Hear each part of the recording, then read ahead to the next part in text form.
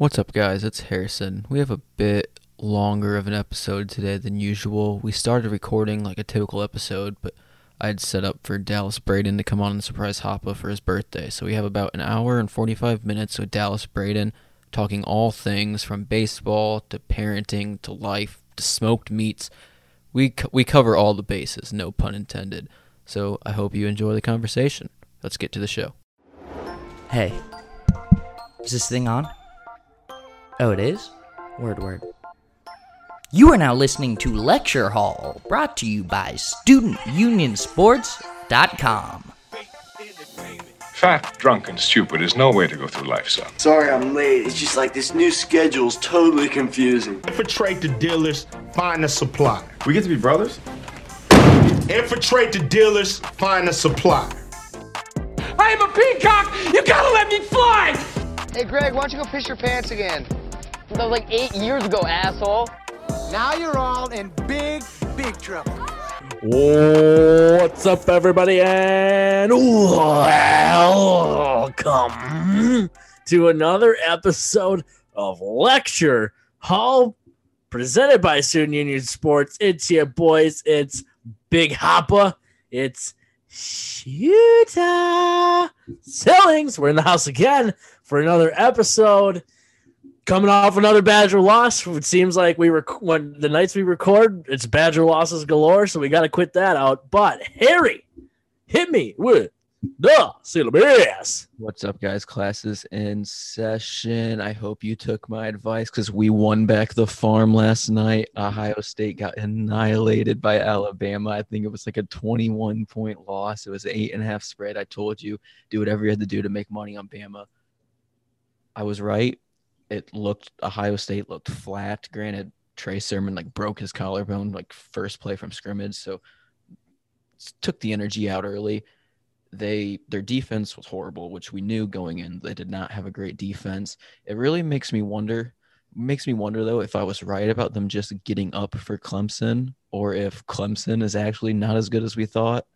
But Notre Dame played Alabama better than Ohio State did. That's all I know. It's similar to the Tootsie Pop scenario where it's how many licks. The world may never find out. We may never know who was truly better, Clemson or Ohio State, but we do know that Clemson did lose in the head-to-head. That being said, though, if you took Harry's advice, not only did you probably hopefully win back the farm, but you probably bought the next-door neighbor's farm, because Alabama had just right from the get-go everything going on. You probably have the neighbor's plot of land. You probably got the guy kitty corner. You got his harvester now. You got two harvesters for that second plot of land. So I don't know. Bama looked great. It's hard to ever bet against them. I think it's still like every 3 years. There's never been a span longer than 3 years of Saban winning a natty. We saw that slight smile that somehow he showed. It's probably back on the recruiting trail today. But yeah, your national championship. I mean, you're celebrating by wearing your World Series champion shirt right there. Your team wins, you got to get the merch. Remember when we said that a championship or a playoff appearance for Cincinnati would mean more to the town of Cincinnati than a natty would mean for Tuscaloosa? Did you see the streets of Tuscaloosa last night? Yes. I think you're wrong. You would think after however many that they have at this point, it would just become old hat. However, I guess Ohio State gets up for Clemson. Alabama gets up for national championships, man. I guess so. Too bad it's a fake season and the results didn't matter anyways, though, right? Just like I said. Yeah, whatever. I'm glad if you listened to me on Alabama, I'm glad. I really hope you didn't listen to either of us when it came to NFL playoff predictions, because we had a horrible weekend predicting the NFL. Just horrible. Nothing went our way. It's not even that anything went our way. It's just that we might be just dumb. I just don't think we know football. Yeah, what happened to the Titans, the Colts, here's what I'll say about the Colts. I think they outplayed Buffalo, but I think they got outcoached. Frank Reich looked like a stooge on the sideline, which is very Frank Reich like. There's a little poem for you. There's a little haiku for your syllabus. This is a poetry segment. To be or not to be. Oh, hey, that could be a segment. We're always looking for new segments of the show. That doesn't sound half bad. To be or not to be as a segment? What's that segment about? Probably being or not being. We'll figure it out. We'll work out the details later. Yeah. Shout out to Jenna, our favorite listener, whose birthday is today. So happy birthday, Jenna. As the great friend that I am, I got her a shout out from Katie Nolan. Shockingly, I'm not sure how that even happened, and it was within like 5 seconds of me tweeting it. You know, you catch the right person on the right day. You never know what you're gonna find on Twitter. Also, I don't remember what I was gonna say. Also, still didn't have it. Hold on.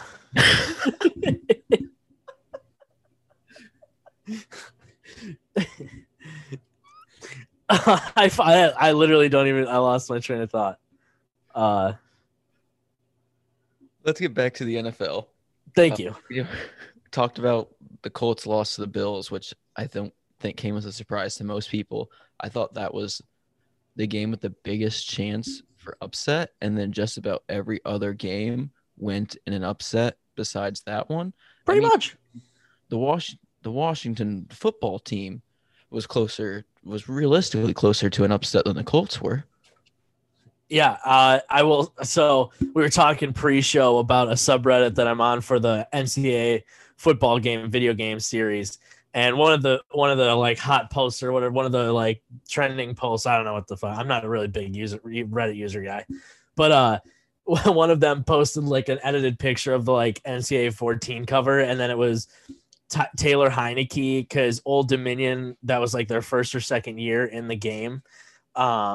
When they made the transition from FCS to FBS, and it was like their post was like, if you didn't know that Taylor Heineke was Old Dominion QB number 14, then you don't actually know football or something like that. So I got a good laugh out of that. He looked great. Chase Young, however, he wanted Tom. He got Tom for the most part. He even got sleepy time, Tom.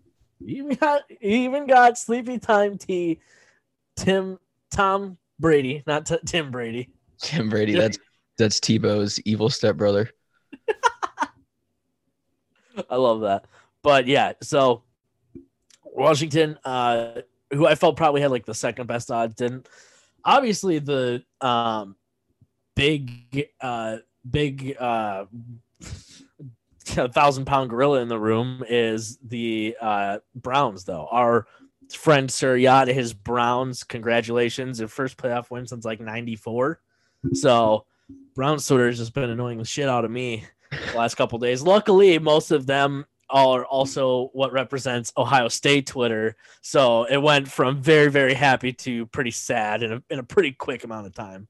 You know, I've noticed that whenever you're on a serious high in sports fandom, that a very low usually follows soon afterwards.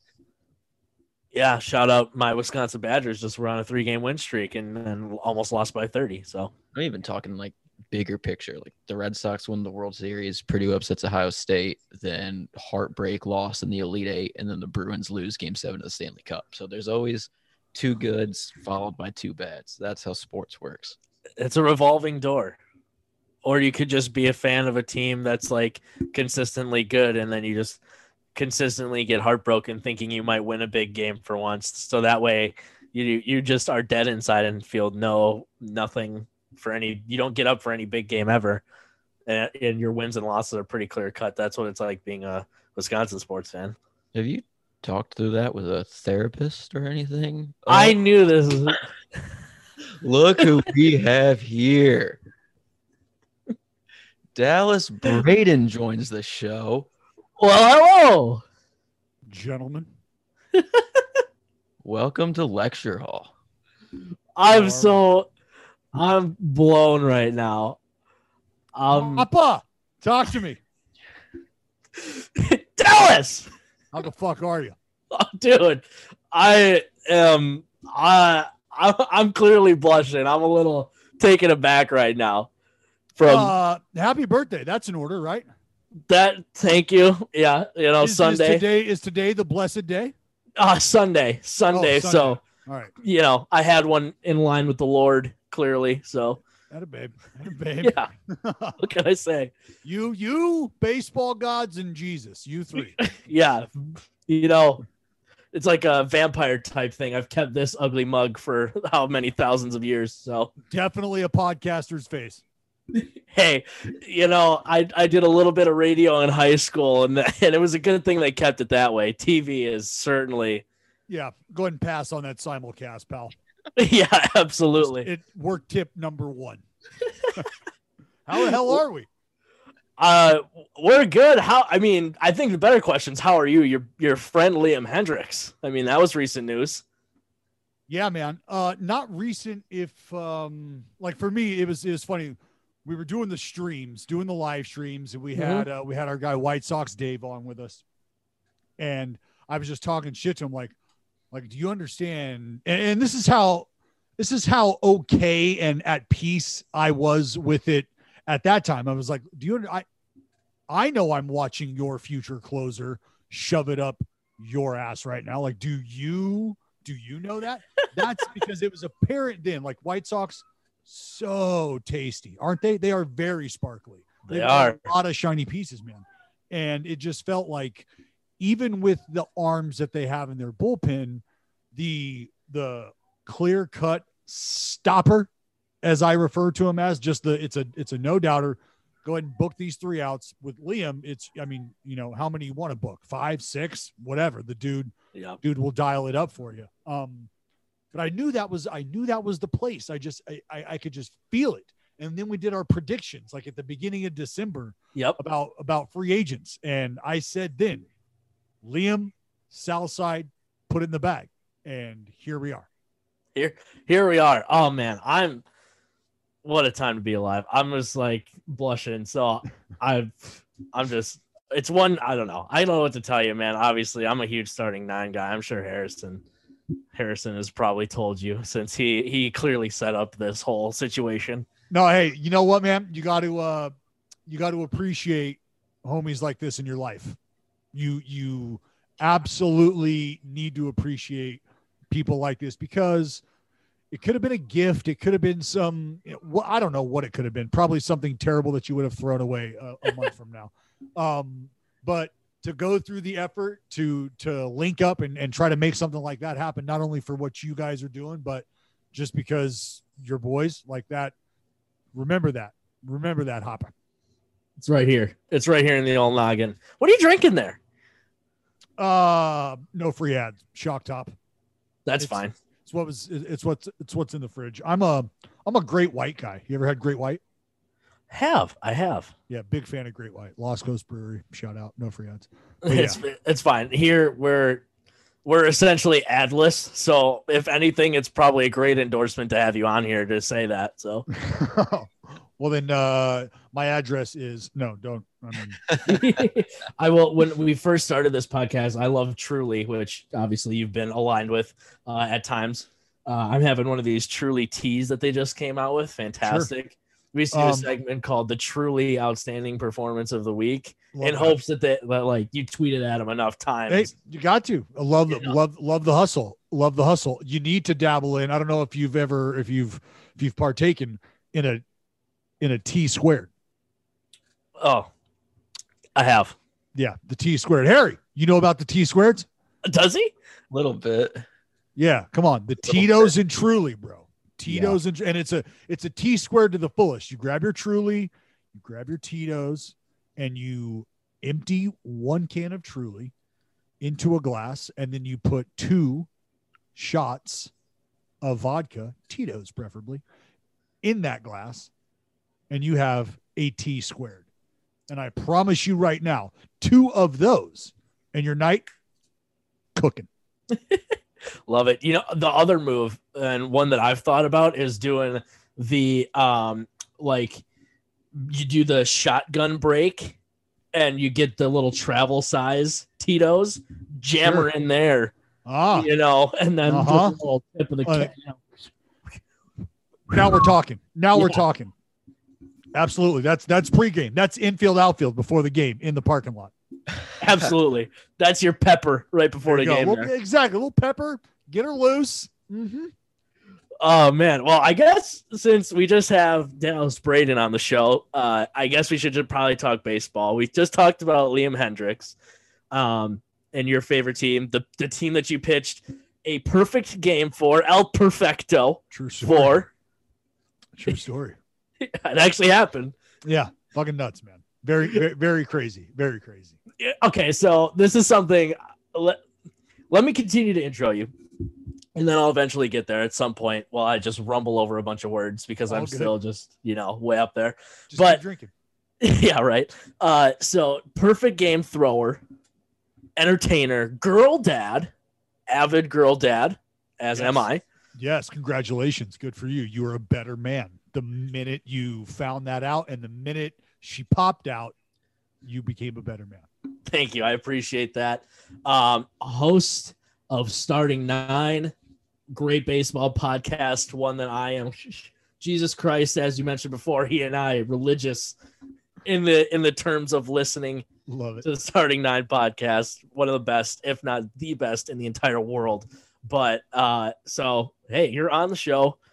We're chopping it up. Let's talk hot stove, I guess. Let's start there. Sure. What are my Brewers doing? What are your Brewers doing? They're sitting idly by. I mean, the Central feels like I felt this way about the AL Central as well, long before these moves were made. That it's a division that essentially year to year can be competitive due to the lack of, I guess, big splash, big ticket type of moves. I mean, they are, look, you've got a piece in the bullpen that you can rely on in the ninth inning. Yep. Leading up to that, are you happy? Are you confident? I love the airbender, as he were Devin Williams. Sure. I was skeptical. It'll be interesting to see the follow-up. I'm always, as somebody who's become more analytical in his young life, as the game has gone that way. Sure. I'm always skeptical of the one-hit wonder. There's today talking about Gangnam Style Style like 10 years ago. That song, man. we were talking about it in a group chat today. I'm always skeptical of the one-hit wonder. So obviously, you got to appreciate it when they roll. Exactly. So it'll be interesting to see because I think there was a clear. Where would your splash come from? What would your ideal? What would be your big ticket? What would be your Christmas list? Oh, my Brewers Christmas list would be Trevor Bauer, would be Springer Dinger. I mean, honest, Jackie Bradley would be nice just because it's a similar situation to Lorenzo Cain that you're getting, just younger, but a lot more money. But which burn it up, chicken titties. Oh, holla. Had to get Love it. Harrison's like, wow, I really wish I didn't do this. Love it. But I don't know. I mean, pretty much everybody big market. I love Woodruff and the horse that he's become.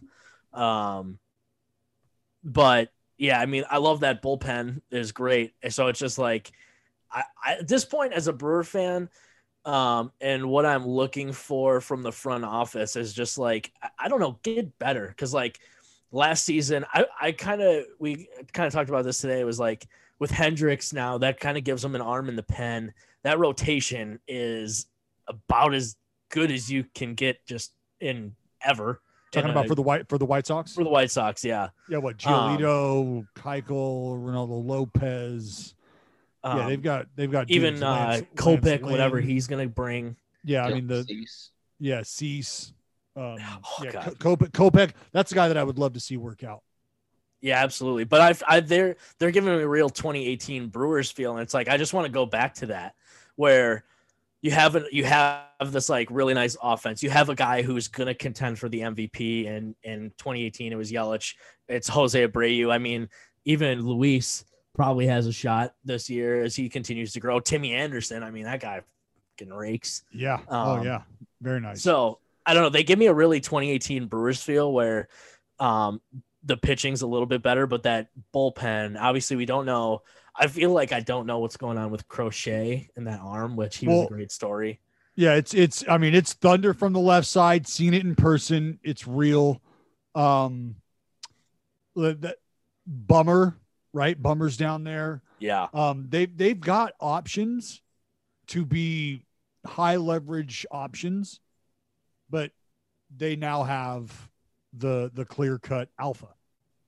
Absolutely. Yeah. So like, I don't know. My Brewers wish list though is just get better at the end of the day. I just want to recapture that 2018 feel more than anything.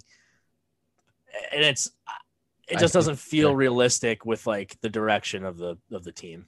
Well, ownership, where are they at in terms of trying to spend to contend, right? They make the move. Well, yeah, for Yelly, and after that, it's do you want to feel like they need to start plugging pieces around, start making stuff like that happen? Is that what you want to see? That's a good question. I think that's what we're just trying to accomplish last year. I mean, we know Antanasio said right as we got into the beginning part of spring trading that was then locked down, obviously due to COVID-19. He had said that they operated at a loss in 2019. So it's like, all right, is that the Yelich contract? Well, we're bringing in 2019. And I would balk at that. And I've said this before, like there's a difference between operating at a loss and operating at a lower net. And I believe that the owners were operating at a lower net. So did they lose money? They might have had their profits cut, right? They might have taken that haircut, but operating at a loss, like keeping the lights on with $0 rolling in. Do they want us to just not think about the $2 billion deal that got signed in the middle of these negotiations, these faithful negotiations, by the way? Like, is that, come on. Yeah. So it's like, all right. So 2018 NLCS, 2019, the heartbreak in the wild card. I mean, there are certainly, you had to have higher aspirations than that game. Obviously you lost to a good team. So it's like, yeah, I mean, that's actually a good point. Like, did you operate at a loss? Cause like you booked Yelich's extension, but all the money that came in from jersey sales, you were selling out the park. Now AmFam Field is sold as, routinely sold at the highest attendance for one of the lowest marketed teams. So it's like, okay, what was the loss there? And it's like last year there was a clear, Omar Narvaez, Avisail Garcia,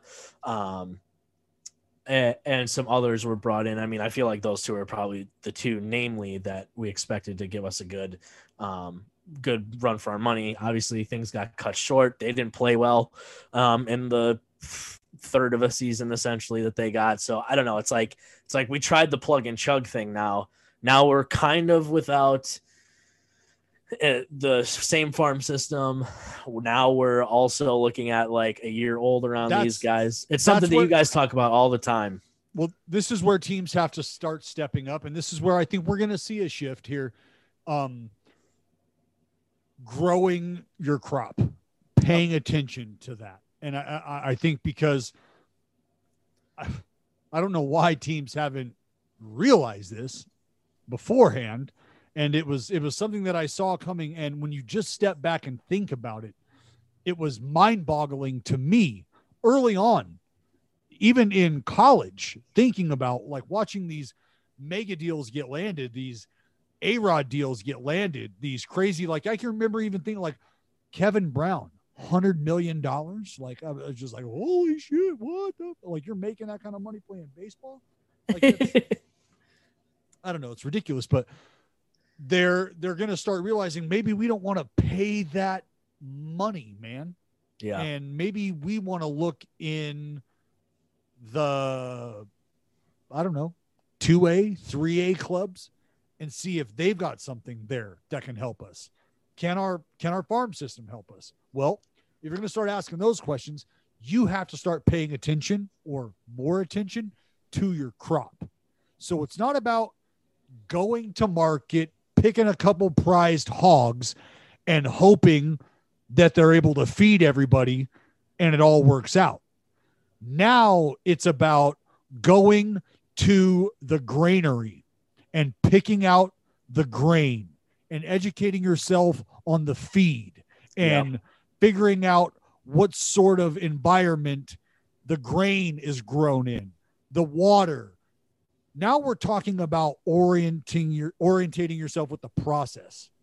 And we talk about velocity farms, guys that are doing great work over at Driveline. Yep. I appreciate those guys because they push the envelope, they challenge the norm.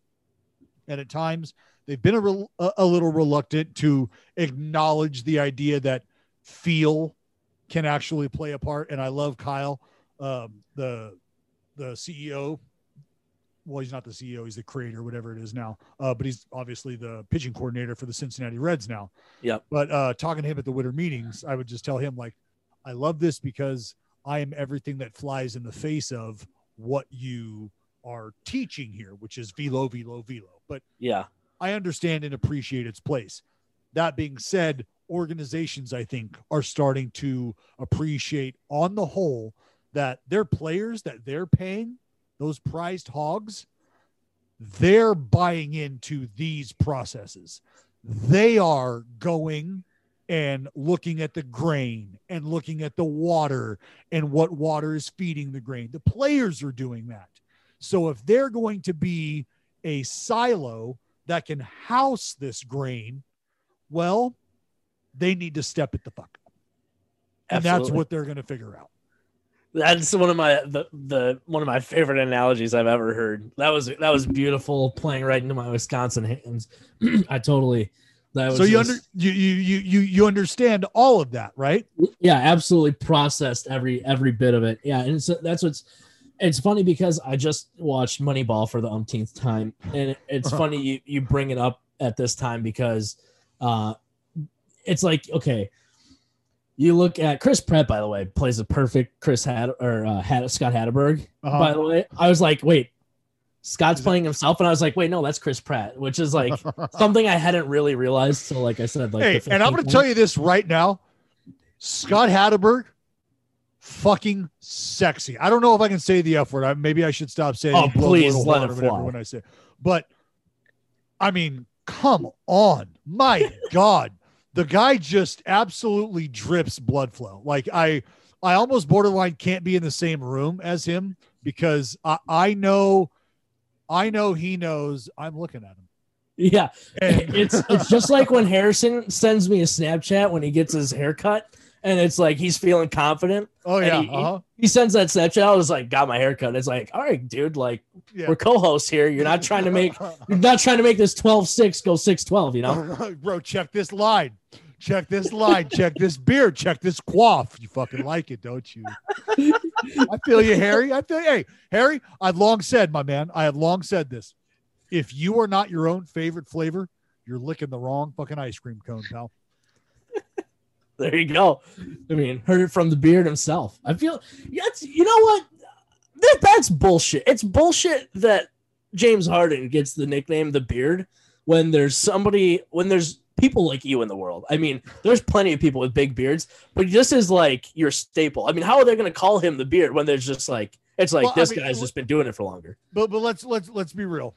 Let's be real. Harden is legendary. We're talking about a guy who like legit schedules days off based on like the most poppin' strip club in the area. Like, yo, where are we at? We're in Atlanta. Oh yeah, we're gonna need that day off. Yeah, no, a plane's not leaving until tomorrow. Like, that's that dude. He's that guy, and then shows up that night and will drop a triple double on you, like drop 50 on you. Like, it is what it is. So I appreciate the love, though, because like yourself, you would make people wait 4 days to come and watch you. You would make them wait. I like that. You would make them wait like 96 hours, and you're like, now I'm ready. Yeah, I'll give it to you now. I'll give you, and that's the thing. I spent a good story. Here's a good story. It was throwback day. So like 70s day. Yeah. And we had our retro jerseys, cutoffs, sexy whites, gold, green and gold, old English. I mean, just pearl. And I'm in the clubhouse and I've got an afro at the time and I pick my hair out and it is massive. Like I've got a legit afro. And at the time I'm also like low man on the totem pole. I'm in the bullpen actually. So I'm on the bullpen bag. So I pick my hair out and Billy Bean comes into the clubhouse and he like looks at me and Billy and I have always had a great relationship. I think for the most part, he's just appreciated my, like, I will speak to you the same way I will speak to Billy, the same way I'll speak to a CEO, the same way I'll speak to the person next to me pumping their gas. Like, you know, it is what it is. You get what you get. And I love that he is very similar in that regard. And I think that's why we've been able to get along. But he's like, yo, sweet. Love the look. It's ridiculous, but love it. You know, it's great. You should go out there like that. And I'm like, yeah, sounds great. So I do. And it's a hit. Fans love it. You know, it's great. It's fun. I'm clearly just an asshole though. So I'm sitting in the bullpen. Phone rings. This is before the game. Phone rings. This is after the anthem, that moment during warmups. And the bullpen coach, Brad Fisher, looks down at me and he's got the phone. So it's this very awkward, like if you're sitting at the end of the bullpen and you look down and he's the coach. He's just like got the phone. He's like, well, he's like this, right? And he's like, hello? Yeah. Dallas. I was like what the, I'm watching the guy warm up right now. Like, we're good to go. He's fine, right? Like, you're not. What's going on? And I get on the phone, and it's Bob Guerin, the skipper, and he's calling me, obviously from the dugout, but he's telling me. He goes, "Hey, you see that mound out there?" I said, "Yes, sir." He said, "If you want to see it during the game today, you better put that fucking hat on." Because my hair, like there's a picture, it's on the internet. It exists. I'm in the clubhouse and my hair is massive, but I'm also, there's another picture of me in the bullpen. Like, I think like with the bag walking out and I've got my hat on and it is, yeah, it's classic, but, they shut the afro down, man. Maybe put the hat on. He wasn't prepared for it. Yeah, he wasn't ready for the old. I was like, "What's up, man?" Fuzz. Billy loves it. Like, come on, Billy likes it. Let's let it roll. Not so much. Yeah, that would have been a real power move to just be like, "Hey, ask Billy." He, you know, right? He said it's okay. So that's just another classic case of baseball not knowing what's best for itself. Oh man, you know, like I'll say this: I did play, you know, I played in an era like towards, I would say like my era was probably the brackish water era. And if you're not familiar with brackish water, it's salt and fresh water mixed together, high salinity fresh water or low salinity salt water, however you'd like to. And it's the era between that old school and new school bat flip / drill you for bat flipping era. And like, I mean, like Jason Kendall was my catcher my rookie year, right? Guys like Joe Kennedy, Jay Watasic are names that I think of when I think about the rookie year, my rookie year that I came up. And then years after, like playing with a guy like Russ Springer, who, if you don't know who Russ Springer is and you're unfamiliar with Russ Springer, just Google that name and do a few video searches. And I think you'll come to appreciate Russ Springer. But just like old school salty dudes who played a game played our game a certain way. And it's because that was passed on to them in that same manner. Jason Kendall, fun fact, is the reason I don't wear my batting gloves during my summer season. I love that. I love it.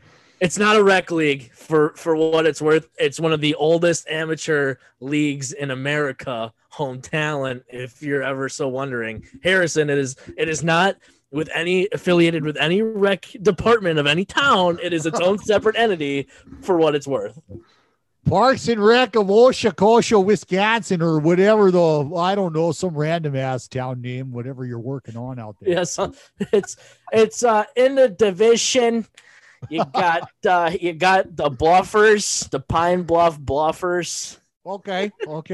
You got Blanchardville. They're the Bullets. They got this big, tall righty, the son of a bitch. It's incredible. And then you go down to Ridgeway. Ridgeway, they're all 40 years old, and I don't know how they still strap it on. What position are you playing? Hop, talk to me. I would equate myself to someone of your game, if you will, just on a much lesser style. And I'm not a lefty. Artist. You're an artist. Yes, I'm an artiste. 72 and flat is kind of my motto. Yes. So, yeah, hey, it's either above or below, but above hitting speed or below hitting speed. Like, I do not want to run with the pack. Yeah, you fucking flip a coin. You don't get to choose. No. So, we're going 72 and flat. We got a nice circle change, though. Lefties don't really appreciate it. Not a baby. Here, you want a little advice, a little tip here? Yeah, love it. Yeah, clearly. Because this is going to help work off your work. I don't want to pump your tires and call it a fastball, but for conversation's sake, we'll call it a fastball. For the eephus, that is considered my fastball. Right. When you're trying to throw it as straight as possible, let's say that. So when you get the sign that tells you to throw it as straight as possible, you're using max arm speed. You're really, your intent on it. It matters to you. There's some fuck you behind this thing. Yeah. Well, you lowercase fuck you, but yeah, you're driving off of your backside, right? You're feeling that right leg, that right piriformis tighten up, and you're driving off that backside. When you throw that horseshit changeup that you got, that you're super proud of, rotate on the backside instead of driving off the backside. All right. And if you can keep your arm that looks like it's probably moving in slow motion underwater, it's probably looks like it's in fucking rewind, to be real. But when you're moving your arm, as hard when my arm is going forward with the little velocity that it right has, with the intent of projecting the baseball forward, right, right. Use the same arm speed like you are getting ready to throw the ball that you want to go really straight. Right. Okay. So for big leaguers and guys who are actual pitchers, I tell them use fastball arm speed and almost exaggerate fastball arm speed because you're comfortable with their grip already. Oh yeah. So get comfy with that. That's a done deal. You've been there. You've been slicing and dicing with that bad boy. Yeah. My mediocrely sized hands. The reason why I didn't go to college. Correct. Throw those things up again. Throw those things up. I've seen those things before. Throw that up. Throw that mid up. You know where I've seen that thing? You remember those? You remember those Burger King commercials? Those Whopper commercials? I got these tiny hands. There we go. I got these tiny. I've seen those things before. Yeah. People forget my career as a hand model. So. I'm a hand model wormhole YouTube guy, and that's why I was like, "Yep, those are absolutely." I've seen those mitts. Wow, man! What do you know? The things you think you know a guy, I've seen you before. I know what you're up to. Oh man, I love it. Yeah, it's my favorite because the talent is certainly better than your normal rec league. It's a lot of the Division III players in the state, and we get some from like the Illinois area that come play. am truly proud of what the league is and the somewhat bit of talent there is in it. Well, no, you should be, because what's great about it is there's a whole bunch of like super below average guys who love the game of baseball. Yeah. And keep going. And I'm actually better than most. So no, like, but honestly, like, and I am talking shit to you, but I genuinely, I love that, man, because like I've gone back to my hometown and played in the men's leagues. Like I don't pitch because my arm would fall off legitimately. Yeah. With your bulletproof vest on. Right. Right. And you better believe that, but I've gone back and played, and like I play first base and hit, but that's so much fun to me because I'm playing with dudes that I played with when we were 8 years old, 9 years old. And like, if you love whatever it is you're doing, like rec league basketball, rec league soccer, whatever it is, like I play fucking slow pitch softball out here. Yeah. I don't need to play in the best division out here. I've turned those games down because those guys are serious. They like come out on Friday and want blood. And like, I'm just not here to argue with the dude who's getting paid $45 to umpire the game. Like I'm not here to get into me, Bob. I'm just not here to get into that dude's shit today. I'm just not. And I can appreciate other folks, you know, being that passionate about it. I do, but that's why I do. Like, I love it because like I got a buddy who just served his year suspension from the league because like he would stay after the game and just get absolutely shit-faced in the outfield and berate the umpire who just umpired the game before because he got a call made on him, whatever. Like, you know, like never mind the fact that he's hitting 067 and has punched out twice every fucking Sunday for the last 6 years in every game he's played. It's definitely the umpire's fault. Yeah, so absolutely. Come across those dudes and it can ruin your weekend. And I'm just not out there to do that. I play co-ed. I choose to play co-ed for that very reason. I love the idea of like a Dallas with PTSD who goes out to like the beer league game like every couple nights a week, and you just all of a sudden something just snaps in your head and you're just yelling at, you know, Bob the umpire, and you're like, damn it, Joe, or, you know, any of the umps that you didn't like back in the day, and then all of a sudden you just like snap out of it. You're like, holy shit, my bad, man. So like seriously, honestly, because folks now, because I've been playing, you know, I played for a few years out here now. They know who I am, and they honestly know who I am more so because of what I've done with like broadcasting for the A's and with the podcast and shit, as opposed to me playing, but they know that I played. But that is who I am on the softball field. Like I throw people out underhand. I play shortstop. I throw people out underhand from shortstop. That's and so they get pissed cocky. off. Oh, bro, they get so pissed off. You would not believe. Like, you would not believe how furious they get. You know, we like to bet our fair share of sports here at Student Union Sports, but it isn't always easy to find a reputable source to place a bet. At Student Union Sports, we are big fans of BUSR.com's partnership alert. BUSR is your go-to location for all sports betting and online gaming. Bet on your favorite sports events today, including the NFL, biggest winners and losers, NBA, college football, even college basketball, and many other sports. If you're into betting the ponies, BUSR also offers the best promos, bonuses, and odds of any online racebook. If you're thinking you're a savvy sports bettor, BUSR is the place to go. If you go and head on over to busr.com/student union sports today, you will receive 20% on your sign-up bonus and up to 8% in rebates every single day. Again, that's busr.com/student union sports. You can also find that link in the bio of our podcast, plus on the front pages of our website and Twitter. Go to busr.com/student union sports today to start your betting. I've ran around the bases backwards, like just doing clown shit like that.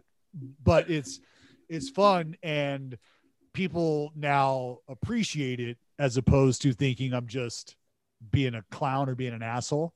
Yeah. Because I do, like, other people make awesome plays and I cheer. I talk shit to our team for being terrible. Like, I'll make a play or somebody will drop it, like our first baseman. I love her to death. And I mean, she's a great player, but she'll like stretch a little too early and it'll go off her glove. Yeah. And I'll just say, my bad. I need to throw it down your throat next. I got it. You know, just stuff like that. I'm here to have that kind of fun. And I think it has, it's helped our team and the folks that I play with, I think, enjoy it in a different way they did before. Yeah, I like it. I love it. That's just so funny to me. Because then, like, all of a sudden you show up at Christian Yelich's like charity event and you're just hitting fucking dong shots, pumping them 300. You should have seen the BP. The BP. I mean, if you can recover tape of that thing, you could absolutely dub that and sell that. There's a market for that. It was an absolute show. A show. I don't know how I don't win the MVP based on hitting it out of the fucking stadium. I don't know how that doesn't happen. And shout out Christian Yelich. This off right now for Christian Yelich. He had the audacity to bat me 22nd. That's like 7th cleanup. And I'm not good at math, but that's somewhere in the neighborhood of that. The disrespect for the former major leaguer was incredible. And I have told him that if he thinks for 1 minute that I'm just a shoe-in on his club next time around, oh, buddy, he's got to come correct. Call the representation, because you don't get the show that you just got for free next year, pal. Yeah. And I do not like. What? You're out of your ARB years, motherfucker. Let's be real. 22nd? You're hitting me 22nd? Oh, man. Incredible. On top of making ridiculous plays out there at shortstop again as a lefty, ran down Machine Gun Kelly in a pickle. What else? What else do you want? You're not even supposed to be on the infield left-handed, and you're playing it better than everybody else out there. Playing the primo spots, letting Chris Harrison know the business when I round the bases. Yeah, final row's that, pal. Harrison loves that. Harrison is a huge Bachelorette fan. So. Chris, I don't know if you just saw that softball leave the park, but take this time to say your goodbyes. That is all time fucking funny. Do you mind if I like ask you what your favorite part about being a girl dad is? Because this is something that fire away, bro. Fire away. I got another beer here. Fire away. Oh, hell yeah. Because that's one thing to me, that if you don't mind me getting sentimental for a moment. Not at all, dude. I love, I love my family very much. I'm a young father and I just love my life. And that is something that I think that you do so well and that you try to get across on social media by posting the pictures with your daughters, with your wife, all that stuff. And I think a lot more people could truly be like you. And that's not just me pumping your tires because I hope that you come on the show again. But it's truthfully something that I think is just more people in general could take a book out of, especially right now. To relate it back to, I'm watching the 5th season of like, what is that? Last Chance U. Love it. And love it. I've crushed them all. Yeah. And they're in Oakland at Laney College. And a lot of these young gentlemen that they're following for this season are remind me to tell you a story offline about Laney College. It is phenomenal. Deal. And so they're following these a bunch of these kids didn't have father figures in their life. And so I just want to know like your favorite part about like waking up and having your like little girls, you know, run into your arms in the morning and like what that feeling's like for you. I first want to tell you, I can tell how much you love your family, and I can tell how proud you are to be a girl dad just by the way your face lit up asking me that question. And I can appreciate the authenticity and the depth from which your inquisition comes from. I know that's very real. So I just want to let you know that I noticed that, and I can appreciate that. Thank you. I meant what I said when I said your life changed. You became a better person the day that your daughter was born. And do you have just one daughter? Do you have two daughters? I just got the one right now. Right on. Well, hey, keep for practicing. now. It's a lot of fun. Keep practicing. Dude, I like straight up, man. I wept like a bitch, and it seriously, it made everything that I thought was important put itself in its own place, and the priority became evident and very clear, and it brought me back to square one in terms of, why do you wake up in the morning, and can you go to bed at night happy with what you've done with your time?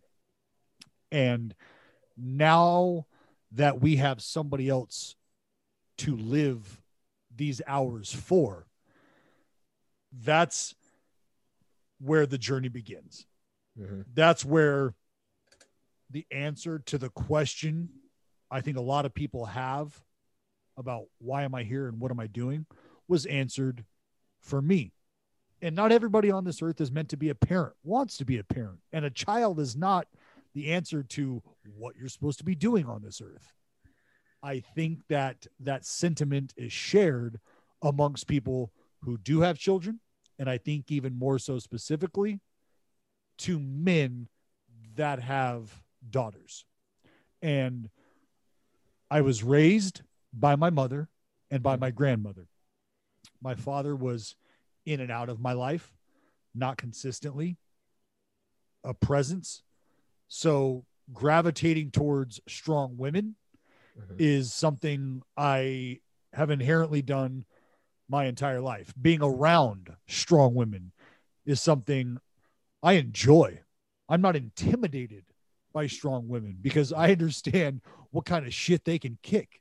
And I understand what kind of human beings those souls are, as opposed to a male who might have it just a little easier in this world. And being raised by a single mother, being raised by a grandmother who also lived that life as a single mother and then eventually found her husband. Like I had the world put into perspective for me. And I think that's the best thing anybody could hope to ascertain in this life is perspective, one that gives them a definitive role in this life to live. And that's what my daughters have done for me. That's what my wife did for me. And now she is the bearer of these gifts. And how can I not be appreciative of that? Yeah. Right. Do you think that's why you're such a genuine person? Is just because of those women in your life that have like helped raise you and help you become the person you are? Or do you think that is because I think that's another thing that is oftentimes like maybe overlooked in the, everybody wants to be an internet star. I mean, fuck, we're doing a podcast for the reason of we want our opinions to mean something and to make money out of it and that kind of stuff. We want to live the dreams of the sports analyst and all that stuff. But do you think that's something that like you've just come to have, or do you think that your genuinity, if that's a word, stems from your upbringing? Yeah, man. Like straight up, I say this to my friends who came up with everything, and because I came from a different side of those tracks. I never had shit. Feels like I wasn't supposed to have shit. Now I got shit. I'm not impressed with shit. And you could take it all away tomorrow and I'm going to be the same dude. And that's just because the idea that you got to work, the idea that you got to grind, the idea that life isn't fair, that's not a new concept to me. The idea that you could ever catch a break is something I'm still coming to terms with. And I understand how lucky and how fortunate I've been in this lifetime. And without the example of the women who navigated this world on their own and frankly together as the dynamic duo that my mother and grandmother were, my grandmother, who's still her, just went to the doctor with her this morning. Without that example, I would have no fucking clue what to do in this world. Zero clue. And I would have no idea how to lead my daughters and try to grow them into the young women that I want them to be, because they have a phenomenal example on how to care for people, on how to listen, on how to be respectful, on how to be patient, on how to love from their mother, on how to be a perfect human being, essentially, from their mother. And then they have me to learn how to not take any shit and learn how to grind your axe daily. And that's all I want to do, is give them what I think my mother and my grandmother gave me, is the outlook and the idea that you got to work. There's nothing going to be given to you. And unfortunately, and look, I'm like every dad, right? Unfortunately, they've got pretty faces and you see what's coming, but you don't want that pretty face to be their Charlie in the Chocolate Factory, Willy Wonka golden ticket. You don't want that to be. So I only hope to try to show them how to work in the world and how to not settle. Yeah, I love that. On a much lighter note, as I'm like getting wispy, what's your favorite cartoon? I imagine the girls are into cartoons. Oh yeah, we crush Paw Patrol. Let's go. Yeah, crush Paw Patrol, but they actually like brought a tear to my eye, man. They dominate Scooby-Doo. Love Scooby-Doo. So we crush Scooby-Doo, we crush Adventures of Scooby-Doo. But they are huge, like Soul, the movie Soul. Okay. That is all that is on right now. That is all that is on right now. And they're huge movie girls in that sense. But if I'm being honest, we don't do a lot of technology. I like that. It's and they have to do, like tonight, for instance, I made them dinner and I knew that I was coming on to hang out. So I made them dinner.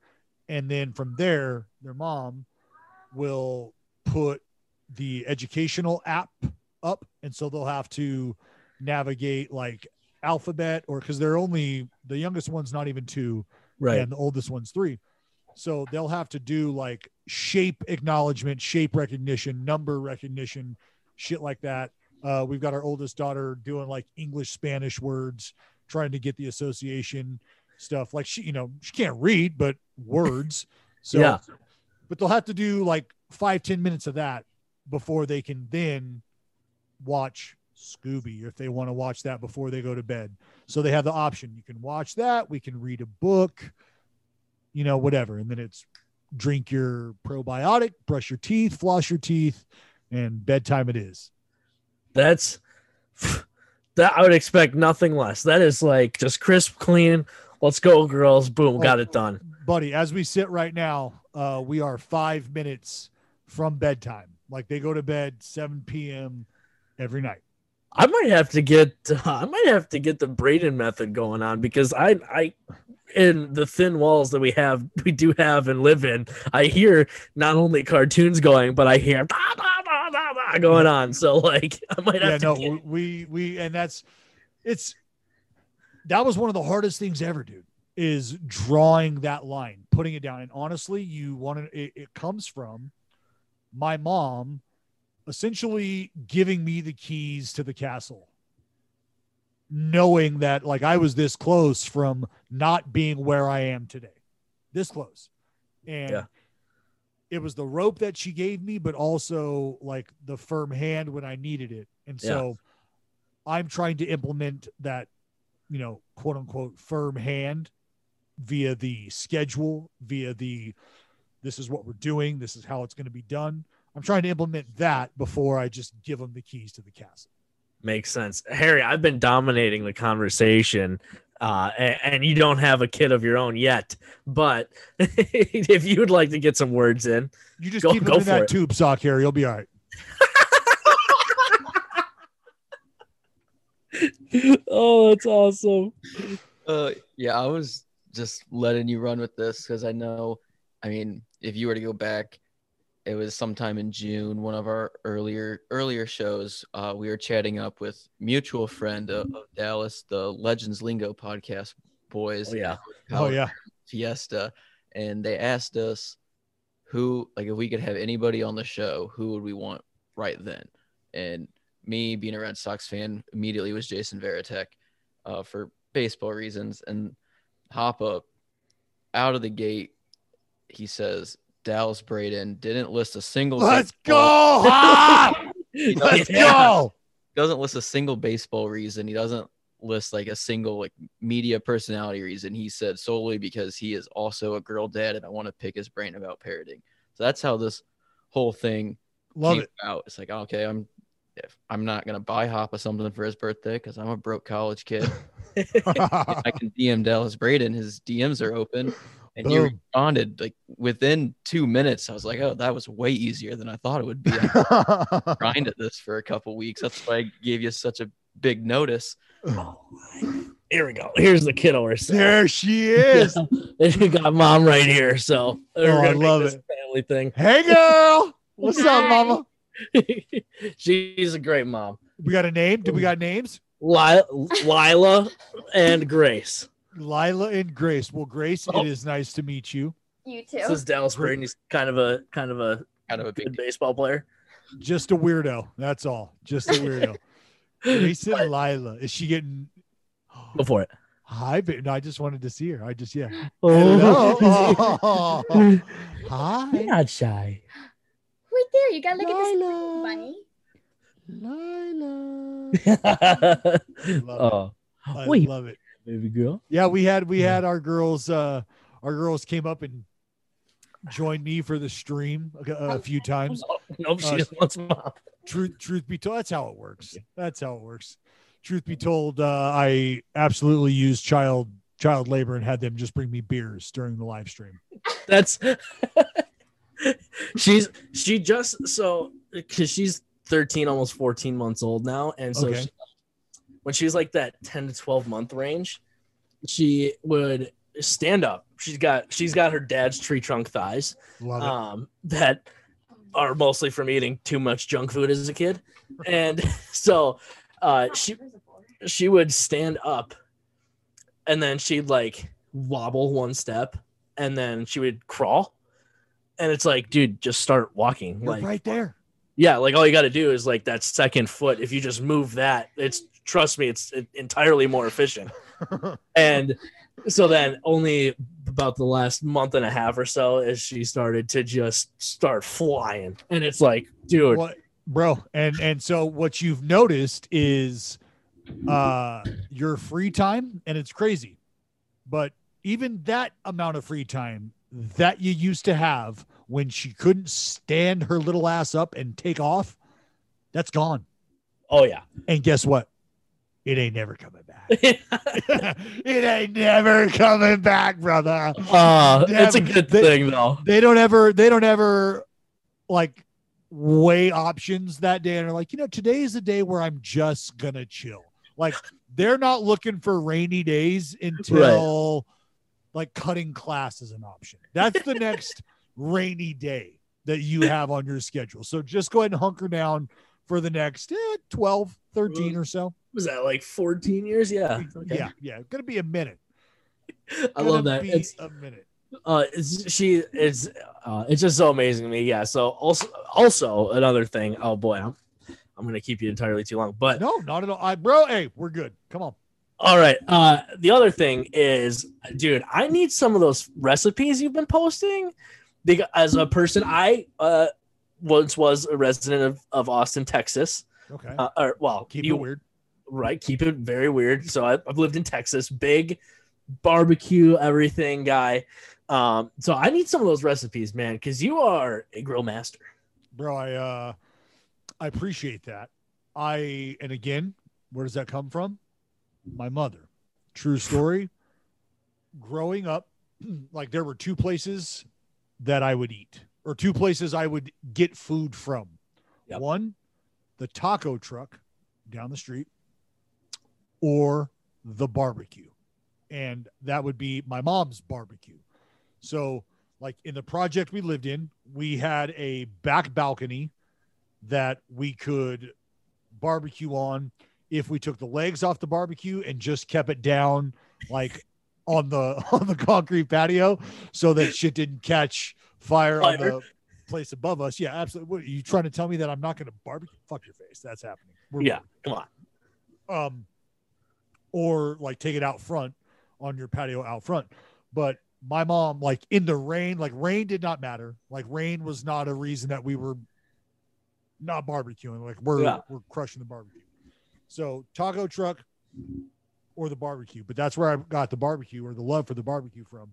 And then obviously going to Texas Tech, I was just beat over the head with, oh brother, let me tell you right now, this brisket boy says you ain't never put your lips on something like this right here. It's West Texas barbecue. Let me tell you. Okay, prove it. Damn, love it. Give me more of that. And for sure, like immediately fell in love with the art of barbecuing. And again, big process guy. So before I got the grill that I have now, which shout out Pits and Spits. You're making me want to get one. So bro, let me tell you, between you, me, and the wall, I've got discount codes for you should you be very serious about it. I can help you out there. But it is like I legitimately, like conversation's sake, let's say I've had it for 60 days. I've had 45 meals off of this. I believe it. I look at your stuff. It's like every night. It's like, oh, fucking like Coach Beef. Boom. Oh, brisket in your face. Oh, you thought we were done with the brisket? No, another one. Dude, we just did. So I just did chicken wings, ribs, and a pork butt. That was yesterday. So we had, again, like ribs for lunch today. And then from the leftover pork butt that I did, I make tacos. And from the leftover brisket I make tacos. Straight up, the best compliment I've ever had. My electrician came over and a couple guys on his crew. Like I always feed these guys when they come over. They do awesome work. They take care of me. So I try to help them out. I made lunch for him and I made tacos, and both of them, Spanish speaking, have brought their lunch before and shared with me. Yeah. They've actually, like, do you know what lengua is? Yeah. Okay. You ever had a lengua? Like, have you ever eaten it? I've never had the balls to try it, dude. What about cabeza? See, the difference is in Wisconsin, our fucked up heritages from Germany, Poland, etc.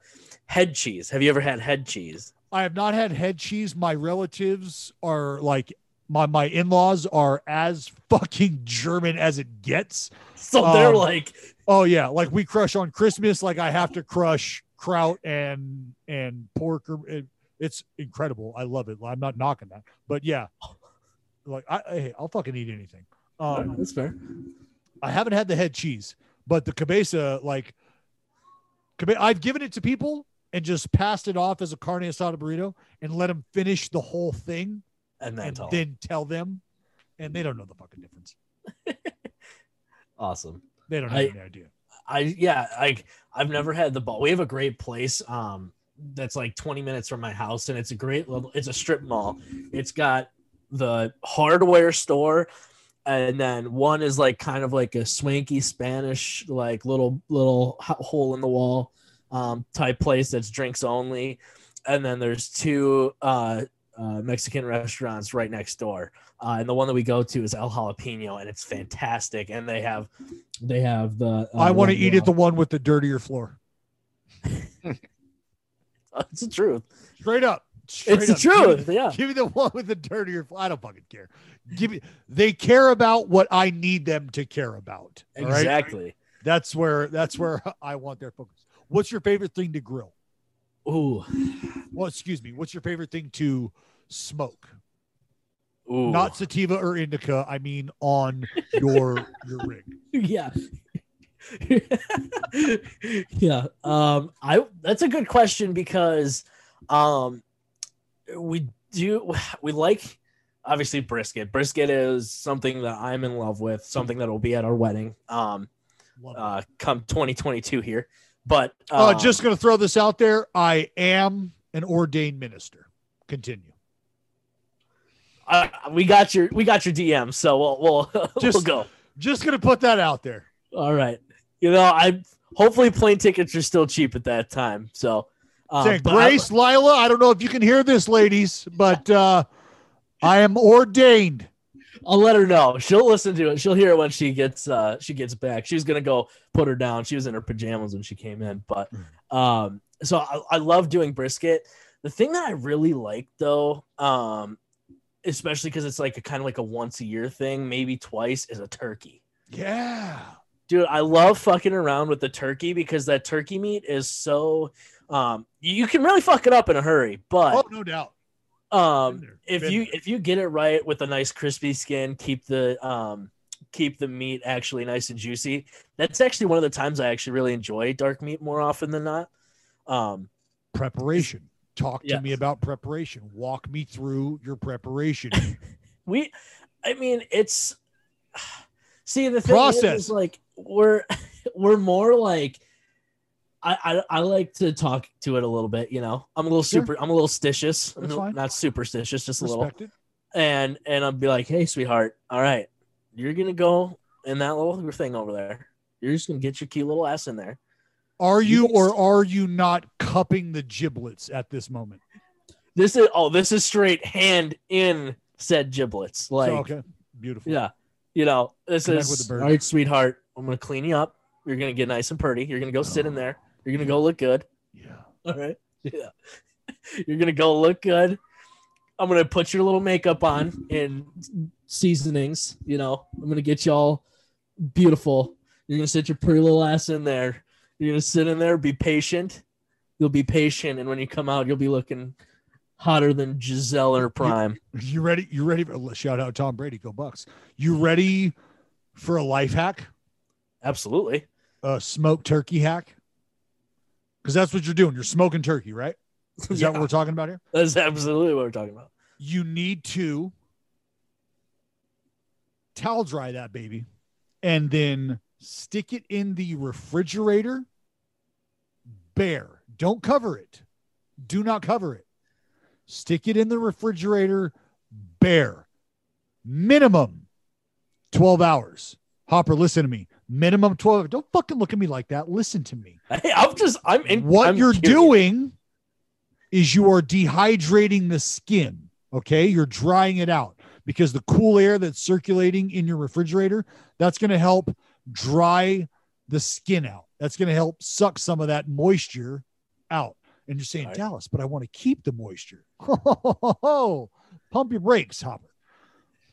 Once you lather that bad boy up, post refrigeration circulation, it is going to retain its juice. I promise you that. You're going to dehydrate it in the refrigerator, and that is going to allow that skin to crisp as well. You're thinking smoked, crisp.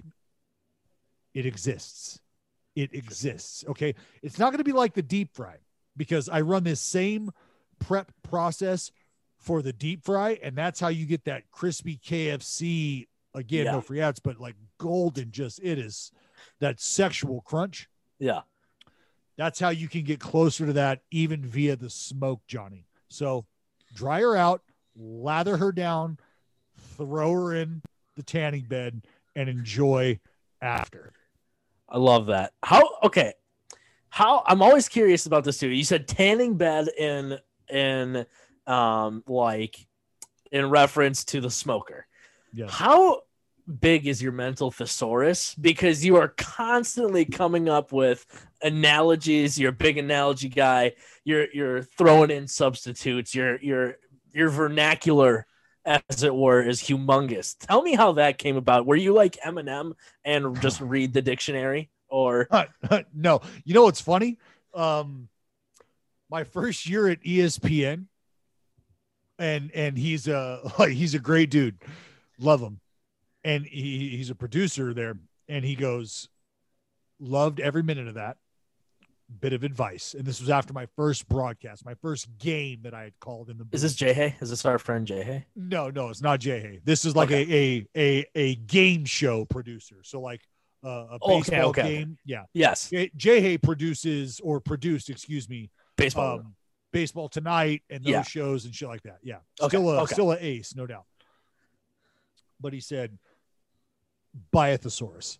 And I said, yeah. And he goes, huge. He goes, you used the word huge 8 times. And I said, okay. I'm going to go back and watch that. And before I even went back and watched anything, I said, and I knew what he was talking about. And I said, the only thing I would even challenge you on is whether there was inflection in my voice on huge and what huge actually meant in the context of the situation. Oh, that's fair. And but what I learned at that moment was what I understand, and the inflection and the fact that that's picked up on by another player who's played the game. Well, that works for them. That doesn't work for Mary, the mother of 2, who's trying to get dinner ready, but enjoys the game of baseball, but maybe hasn't been around it for a while and is trying to soak it up. And you're saying shit that she just can't understand, that she's not picking up on. So having that conversation was like, I don't want to say eye-opening, but it made me realize I can use the clubhouse vernacular. I can use that language, but I also need to be able to explain what I'm saying so that people can understand the analogy, right? It makes sense to them. So if I'm being real, like, shit just pops into my brain, and I'd much rather say it that way than I would to just sound like a tape recorder. The redundancy of life is so boring. Fuck that. I like that. Do you have like, if I just like put you on the spot and said, what are your top 3 favorite words? Could you just give them to me? Ooh, no particular order if necessary. Yeah. I'm a big fan of conundrum. Oh, I like conundrum. It's not over the top. It's just, this is one that you don't hear very often. It's one of those who like, man, this is a conundrum. And then people are like, oh, this is a conundrum. Right. It is a, I don't, if I'm being real, my absolute favorite word is fuck. That's fine. And that's what I'm looking for. I just like your top 3 favorite words. Yes. And that is because it means, and it can deliver the message. Absolutely. And just based on like how you say it or how you say it, like you can just, it matters. It absolutely matters. So conundrum, fuck. It's probably a tie between Peace and Johnny.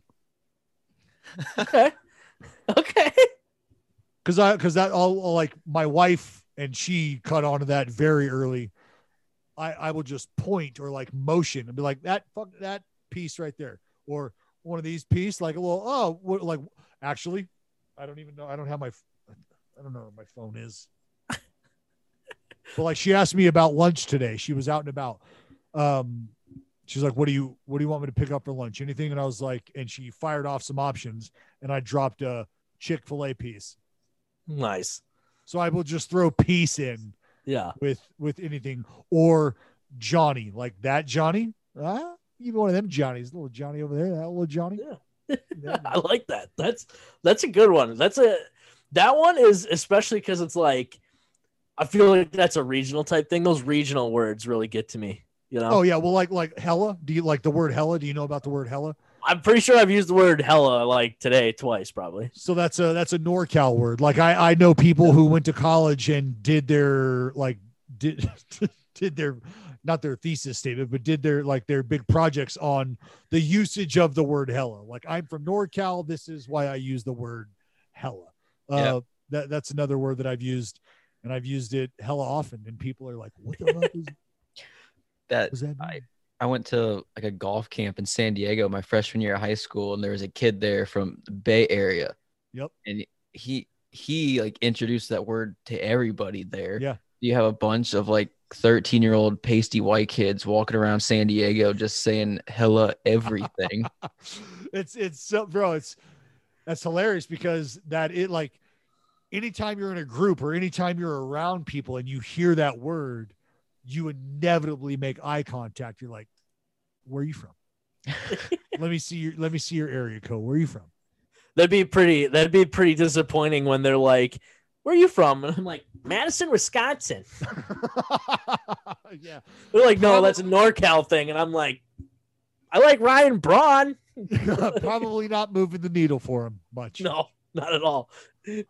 Oh man, I love the vernacular. So that's one thing that, like I said, that you bring, that is just one of my favorite parts about listening to like Section 9 and all that.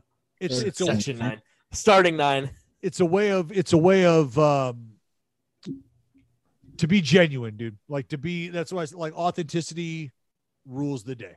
Yeah. Be yourself. That's the best. That's when people ask, like, what do you think I could do? That's where I start. That's where I start. Be true to yourself, because if I'm being honest, you will find out if it is for you, whatever it is you're doing. Yeah. You will find out if it is for you, if you're being honest with yourself and if you're being genuine and authentic. If you're not, you will instantaneously lie to yourself, deceive yourself, give the other side opportunity after opportunity after opportunity to be your focal point when it probably shouldn't be, because you're just lying to yourself, because you're not being authentic. Well, like I said, well spoken. Do you mind if, I know we've jumped around from a bunch of different topics, but like Harrison said, I mean, you're somebody who is in the world of media, in the baseball world, that you're just one of my favorite personalities, accounts, whatever you want to call it, faces of the game. Do you mind if we talk about that fateful day for you a little bit? Not at all. Not at all. All right. Because I will say, the one thing is, like, you were always, I know if you were to fire up my PS2 right now and you threw in MLB 2K8, and I would have like 3 Brewer dynasties or whatever seasons, and I would guarantee you at least 2 out of the 3 I traded for you. And why that is, I never understood. You were cost effective. Yeah, exactly. You were always one of those guys. Like, my favorite player of all time was Bill Hall. So obviously he was hitting in the 3-hole. Utility guy. He can play anywhere. And for whatever reason, it was like you and like, it was like maybe Josh Tomlin, I don't think is the right name I'm trying to think of, but it was like a Indians pitcher who was of a similar way. And I was like, you know what the 2008 wild card Brewers need to get over the hump? It's Dallas Braden. Love the respect. You legitimately, and that's not just me pulling that out of my ass. I could probably look it up right now if I wanted to at the PS2. There's a glitch. There was a glitch in, I think it was 2000 in 2K, or no, was it the show 11 or 2 whatever it was? Yeah, I think the show 11. I would drill guys, and then pick them off.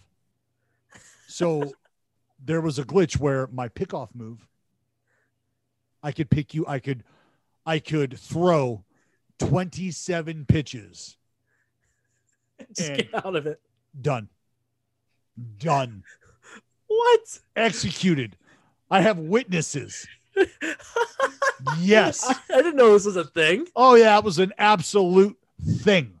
Absolute thing. You could fucking drill the guy, pick him off, because you just hold the button as long as possible and you get that super hard snap pick. Yeah. Oh, and it was a done deal. What a fucking cheat code. I didn't know of that. Oh, done deal. I'm gonna have to go back and play the show 11, man. Fuck Trust this me. 20. Do you know how much sativa it takes to find out that you can actually do that? That's an actual, like, you've got to be committed. Pounds and pounds. Forget about ounces. I was committed to finding out if that was something that could be done. True story. As you're seeing the numbers of like the coding, you just But found it. That was the only reason. Like, bro, there were like seriously two main reasons you wanted to be a big leaguer, or I wanted to be a big leaguer. 3, I want a poster, I want a baseball card, and I want to be in a fucking video game. That's a good. I mean, yeah, that's every kid's dream. Check those boxes. Poster done. Baseball card done. In a video game done. Love it all. I love it. So I know I know people have and listened to interviews, Legends Lingo, that kind of stuff that you've been on, but that the Perfecto, and you're always one of the most humble about it. It always amazes me that, like, in the moment, and then even looking back, people, and yourself more specifically,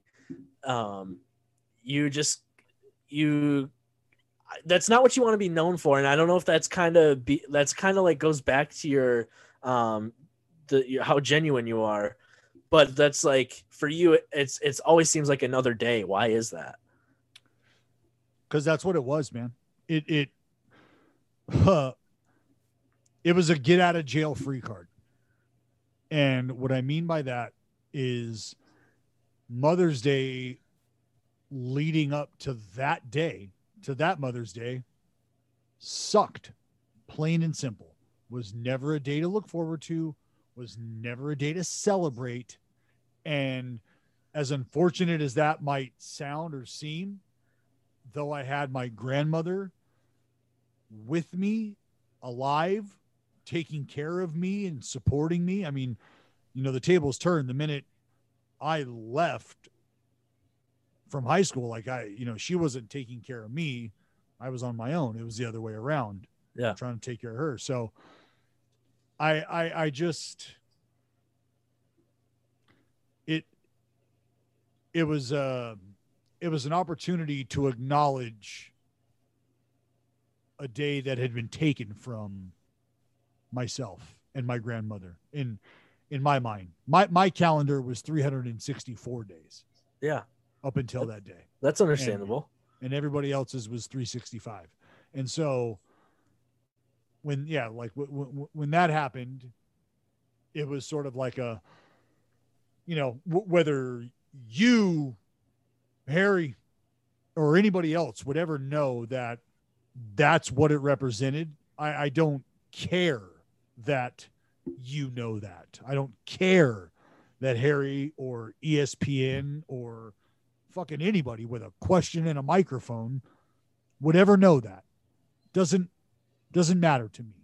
It matters to me for my grandmother, because it's, and I've said this, it's now a day that we don't have to cry anymore, or the tears mean something different. That's moving. That is, I'm glad that you could take that day back for yourself, because and I know you've acknowledged this on Starting Nine before, but you're just going through the motions. You always say it's like one good day of work. It's cool to hear that you've turned something around like that for yourself. What was like, what was like a week later like for you? Because like I feel like you have the going through it, and then you have the next day, the kind of media storm. What was that like? What was that next start for you like? Did you feel like any pressure, like, hey, now let's try to replicate? or was it just like, were you just kind of riding that that high, that adrenaline from the perfect game, or like what were you like that 5 to 7 days later when you had some more time and probably more privacy to reflect? So like the day after, we're in Texas. I think we go to Texas, or we're going to Texas, and I go to my hotel room, and like when I get to my room, I can see what it says on the placard out in front of the hotel room, and I'm like, hey, this is fucking sweet. This is awesome. I was treated like a king. And this is at a point in time in my life where the only commitment I had was to the game of baseball and to my grandmother. So in terms of the things that come along with having your name come across the bottom line and being on the front page of a newspaper or Sports Illustrated or whatever it is, that was a wave, man, for sure. That was a wave. But that kind of stuff was never something that I was ever after. So yeah, I fully appreciated it, and I knew the people who were responsible for it. So the reason I was in the hotel room that I was in Texas, and I'm waking up in the presidential suite, is because we have the best travel secretary in the game, Mickey Morabito, an OG, an absolute OG. We're talking about a guy who was a part of Billy Ball in New York City for the Yankees, who when he came to Oakland was handpicked. That's the travel secretary that was making shit happen for me. And when you've got somebody like that pulling strings for you, like it legitimately, the world is your oyster. So it was incredible. The best part about it for me was the attention that my grandmother was getting. She was getting blown up because she had popped off and said some shit about Alex Rodriguez, because we had a little run-in, whatever. That old thing a couple weeks beforehand, and then that happens, and so my grandma, like, the first thing out of her mouth is she's talking shit. She's running her mouth, and I'm just like, oh my god, like that's a great insight into like where I come from, right? The type of lady that the type of people that I come from on that kind of day. What comes to her mind? To talk some shit, to run her mouth. So, but it was nuts, man. It really was. It was incredible. As far as performance is concerned, the first thing on my mind, and I'm not lying at all when I tell you this, was do it again. Yeah. And I've said this, and I've talked to reporters who have covered the A's beforehand, who were like, what's crazy, Dallas, is you have talked about this before, and I'm sure other pitchers do as well, but it happened, and I've heard you talk about it. And I have always said, as a starting pitcher, if your objective is to not throw 9 perfect innings of baseball, why are you taking the ball today? You can hand it to somebody else who cares that much. And that should always be your objective. So, like, that's why it's just stupid that it happened, is because I'm not the dude it should have happened to. I'm not the guy who had the stuff that should be able to do that. And if you go back and watch the game, there's a lot of great athletes behind me who make a lot of good things happen in order for us to be able to enjoy that memory that we get to enjoy today. I love it. So bringing up my favorite player of all time was Bill Hall. You saw him at the end of his career. when he went towards the Mariners. You had 4 at-bats against the gentleman. He was 1 for 3 off of you with a walk, so obviously he got the better of you for the most part. Didn't spit on the changeup. He spit on the changeup. That was a problem. Yeah. I love it. So he notorious, kind of funny, also Mother's Day player. He's known for the pink bat, but also funny stance.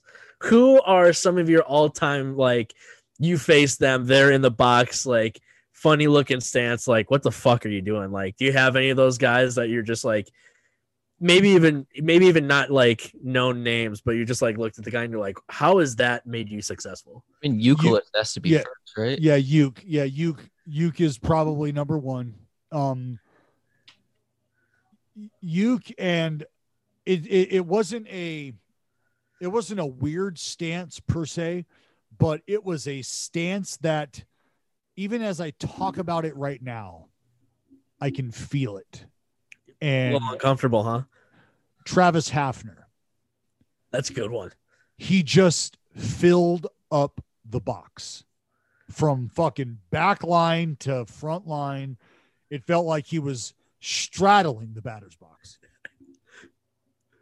And he was massive. And his nickname, Pronk, Project Donkey, like he was just, and he fucking got me, son of a bitch. He hit a homer off me.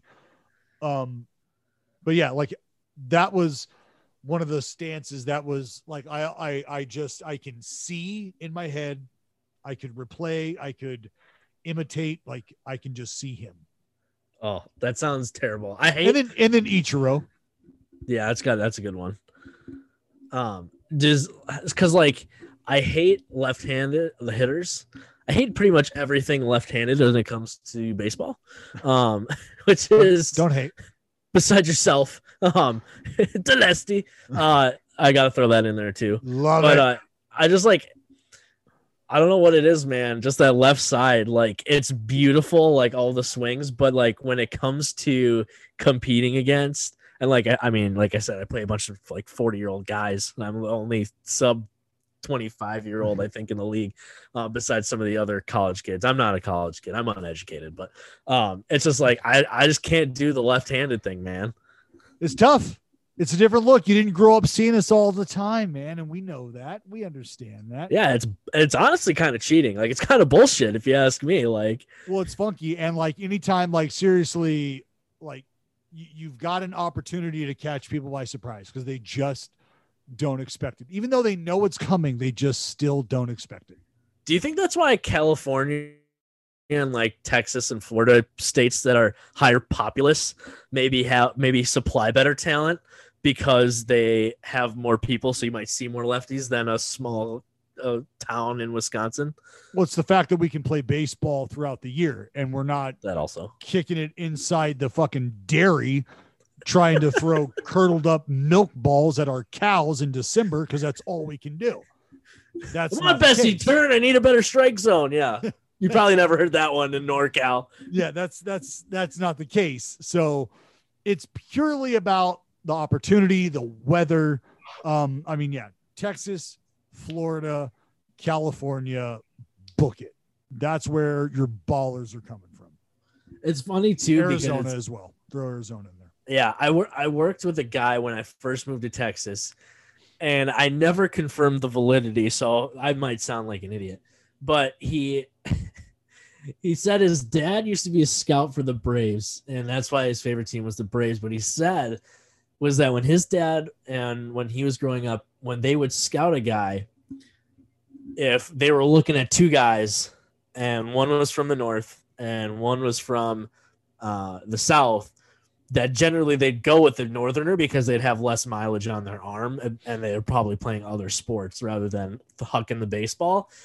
And it always bothered me that he said that was the case because like it makes sense, but at the same time it's like, well, the dude from the south is just like better. Like maybe on an equal playing field that makes sense, but like, I mean, there's a reason that like all of the collegiate schools that are good are South or like California. Like there's a reason that like, so that brings us full circle to well, I was having this conversation actually today with 670 radio station out in Chicago for the White Sox, and Nolan Ryan I mentioned, and him eliminating pitch counts and demanding of his pitchers a level of competitiveness, regardless of what the pitch count tells you. You're at 90, but you're just starting to figure shit out. Let's roll 120 in the bag.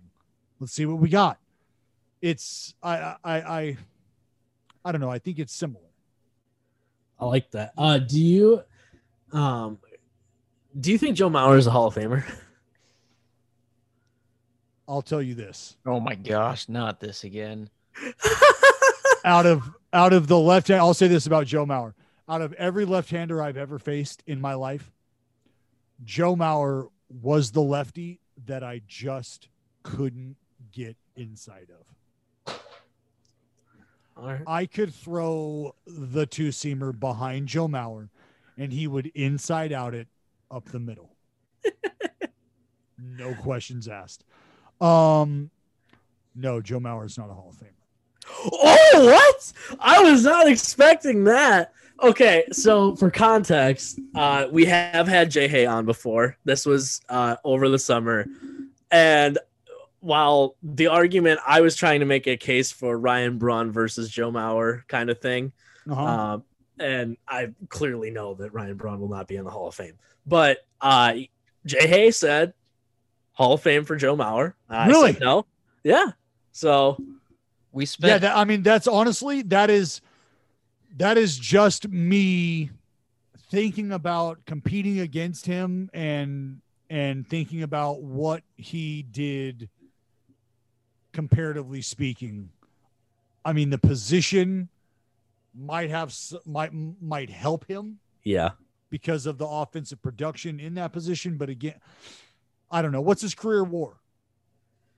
I think it's like sub. Let me get Baseball Reference up. I just got to click the favorite tab. Like, we spent an hour with. I think it's like 50 on the nuts.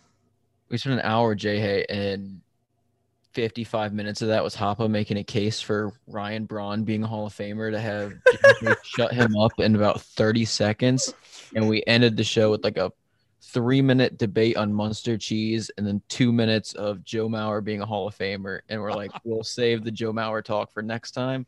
So I guess we've already got a next time, and it's going to be me and Jay Hay versus you and Hoppa debating Joe Mauer being in the Hall of Fame. Let's go. Let's go. That. I am prepared. Well, no, I'm not prepared for that, but I am more than willing to do that. I will shut that fucking nerd up anytime. Mauer ended with a 55.3. Yeah. War. Yeah. I've got an idea of what sort of drum Jay Hay's going to beat on that. Well, yeah. Yeah. I can't wait. I love that idea. I'm thrilled. We're running long. I mean, I could still go all day if you want, but I got to eat. I got tacos waiting for me, Hop. Yeah. I was going to say, I mean, there's got to be some sort of meat. I mean, I see how Starting Nine puts out 3.5-hour episodes every week. We get talking and we can just keep going. And then you're rolling, man. Carabas in the mix too. Oh, right. That guy didn't shut his fucking mouth. Yeah. Does it ever get old when you have to open up Twitter because your phone's blowing up because he said some bullshit about I'm not that I'm a Yankee fan, but just that he was like trolling a Yankee fan, so you get dragged into it. Does that ever just get old? No, because I mean, you and Hubs. Right. I took on the role of just crushing Hubs in his existence. It doesn't matter what he does, what he's doing.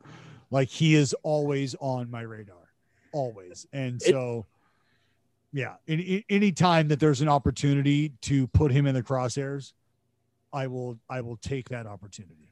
I'm pretty sure that pretty much because of that 2018 run, out of honestly nothing other than just loving Starting Nine, I'm pretty sure that's why I just don't read Eric Hub's blogs and refuse to listen to or click on any of his content is for no other reason that I just loved you yelling at him and berating him. So it was what needed to be done. It was what had to be done. And I was more than willing to do it.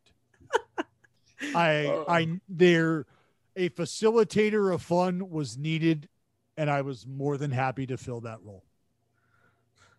What a character, what a person you are. Yeah, it ended up with him underneath a table at O'Malley's, in the fetal position, bleeding, with a glass of milk on the bar. That's how his night ended, was with him in the fetal position underneath the bar table, glass of milk on top of the bar, him bleeding out of his hand. That is how the night ended for Eric Hubbs. Oh man. Well, speaking of ending, we'll let you go eat your tacos. Thank you so much for your time, Harrison. I mean, thank both of you for the birthday surprise. It is I mean, I don't know how I'm going to forget 22 no. Birthday. Just won't be the same as the others. The others probably won't live up to this. Well, enjoy it. Do yourself a favor. Go get you and mama a nice adult beverage and enjoy the rest of your evening. I'm not going to tell who to blow out whose candles. You get the idea. Enjoy yourself. And I can't wait for the Mauer debate. Oh, thank you so much. On Lecture Hall, this is Dallas Braden, former Major League pitcher, one of very, very few to have ever thrown a perfect game. Thank you again, Dallas, for coming on. That's right. Hey, smoke your meats and anything else you got. Holla. Can we get we gone? We gone.